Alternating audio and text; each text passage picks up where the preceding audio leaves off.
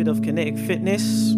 I'm Lola, and this is the podcast No Added Sugar. This is where you come to for everything fitness and nutrition related. So today, we are introducing you to our short series called Mythbusters. Any myths about nutrition, any myths about training. We've done the research so you don't have to.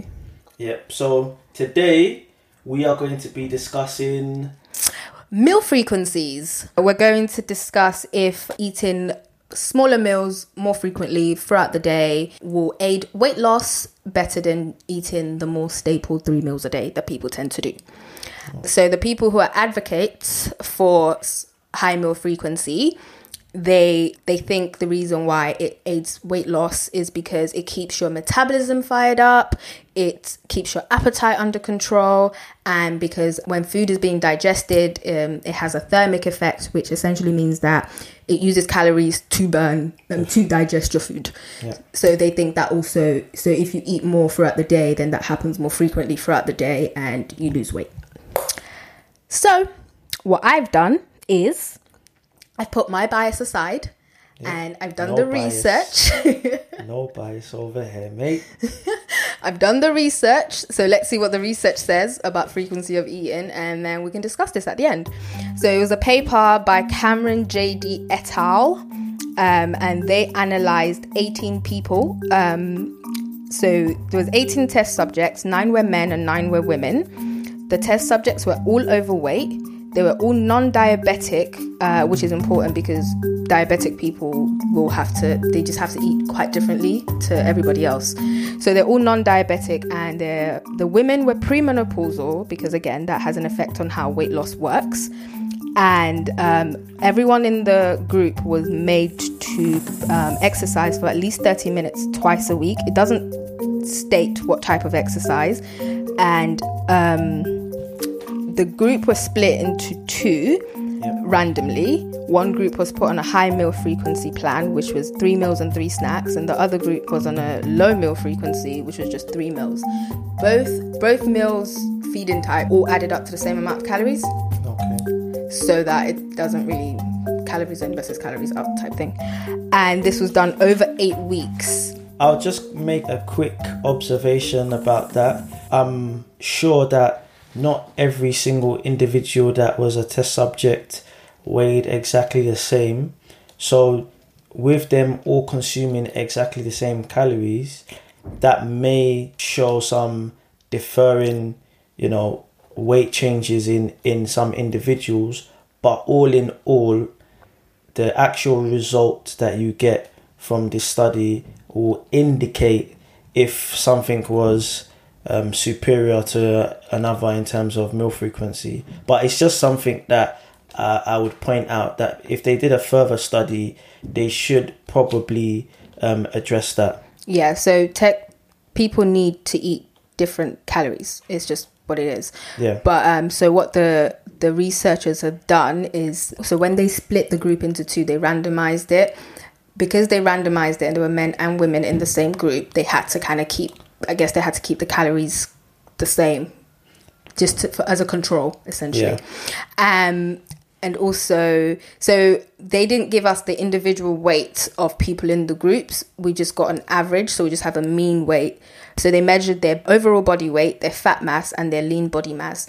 They measured this at the start of the 8 weeks, and then they measured this after the 8 weeks to see the changes. So in the high meal frequency group, their mean body weight was 114.1, their fat mass was 48.9, and their lean body mass was 62.1, whilst the low meal frequency group, their body weight was 101 kilograms, their fat mass was 38.3, and their lean body mass was 58.4 at the beginning. At the end, high meal frequency group, their body weight was at 109.5, the fat mass was at 45.7, and the lean body mass was at 60.3, whilst the low meal frequency group, their body weight was at 95.7, fat mass was at 35.2, and lean body mass was 56.2. I went ahead and did the calculations for you guys so you don't have to. I was sitting here thinking, boy, wow. how much it pays? Simple maths. I did the subtraction for you guys. Don't worry.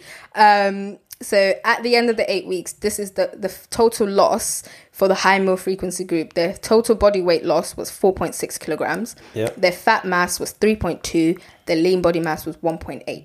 Okay. Low meal frequency group, their body weight loss was 5.3. Fat mass was 3.1 and lean body mass was 2.2. And one thing that Dave pointed out was because the high meal frequency group did have the higher average starting weight, they should have, in theory, lost more than the other group on average. Yeah. But they didn't. Okay. Low meal frequency lost more overall body weight. But they did also lose more lean body mass. Who lost more lean body mass? Low meal frequency group. Okay. That's interesting. But so there really isn't that much difference between the two. And what that really means is that it doesn't matter what you do.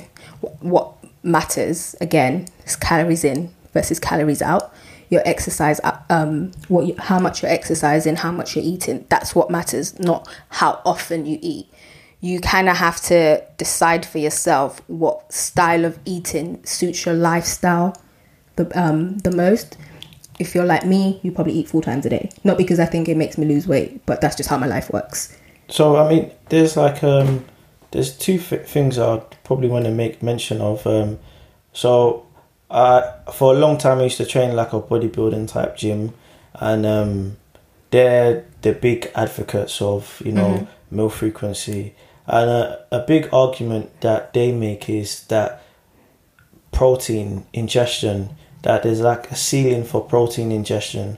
So let's say somebody only had the opportunity to eat twice a day, but they needed to consume 160 grams of protein, and one meal has like 100 grams of protein. According to the advocates of high meal frequency, what they're saying is that our body just simply can't ingest that amount of protein in one sitting, and therefore, for you to achieve body recomposition or whatever your goal is, you need to have very high meal frequency. But what a lot of research that I've seen out there shows is that it makes little to no difference in terms of protein retention, and also that something that we all kind of knew anyway, our body does store temporarily excess protein as amino acids. Just wanted to talk about protein absorption because there are some people who use that as a reason for high meal frequency. So I just wanted to touch on that very quickly. And anecdotally, we see that, I have a lot of good Muslim friends.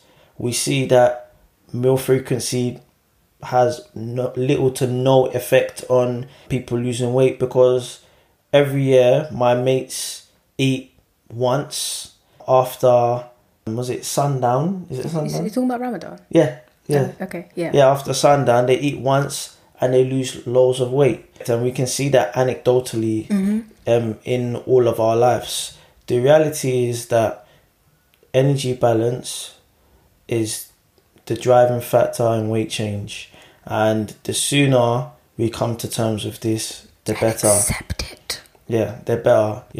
There are some things that have a very, very, very minute contribution to that, but there's no difference. The thermic effect argument is kind of a ridiculous argument, simply because if you're burning an extra 10, 15 calories, who cares? You can burn that by just waving your arm around for like 5 minutes. Like, nobody cares. So yeah, it's just I used to believe in this as well. I used to follow it. I used to eat 7 times a day, 6 times a day, I think. Just as a disclaimer, guys, please do not wave your arms around for 5 minutes a day because Lola said that it would help you lose weight. Please. Wait, I said it will burn like 10 calories. I didn't say it was going to help you lose weight. Okay, I just thought I'd throw that out there, yeah? I thought I'd throw that out there. Thanks. Yeah, that was it, guys.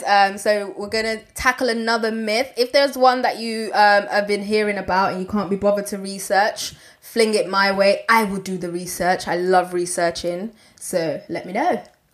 Okay, well, this has been No Added Sugar. I've been David of Kinetic Fitness. I've been Lola of Kinetic Fitness. We'll see you again.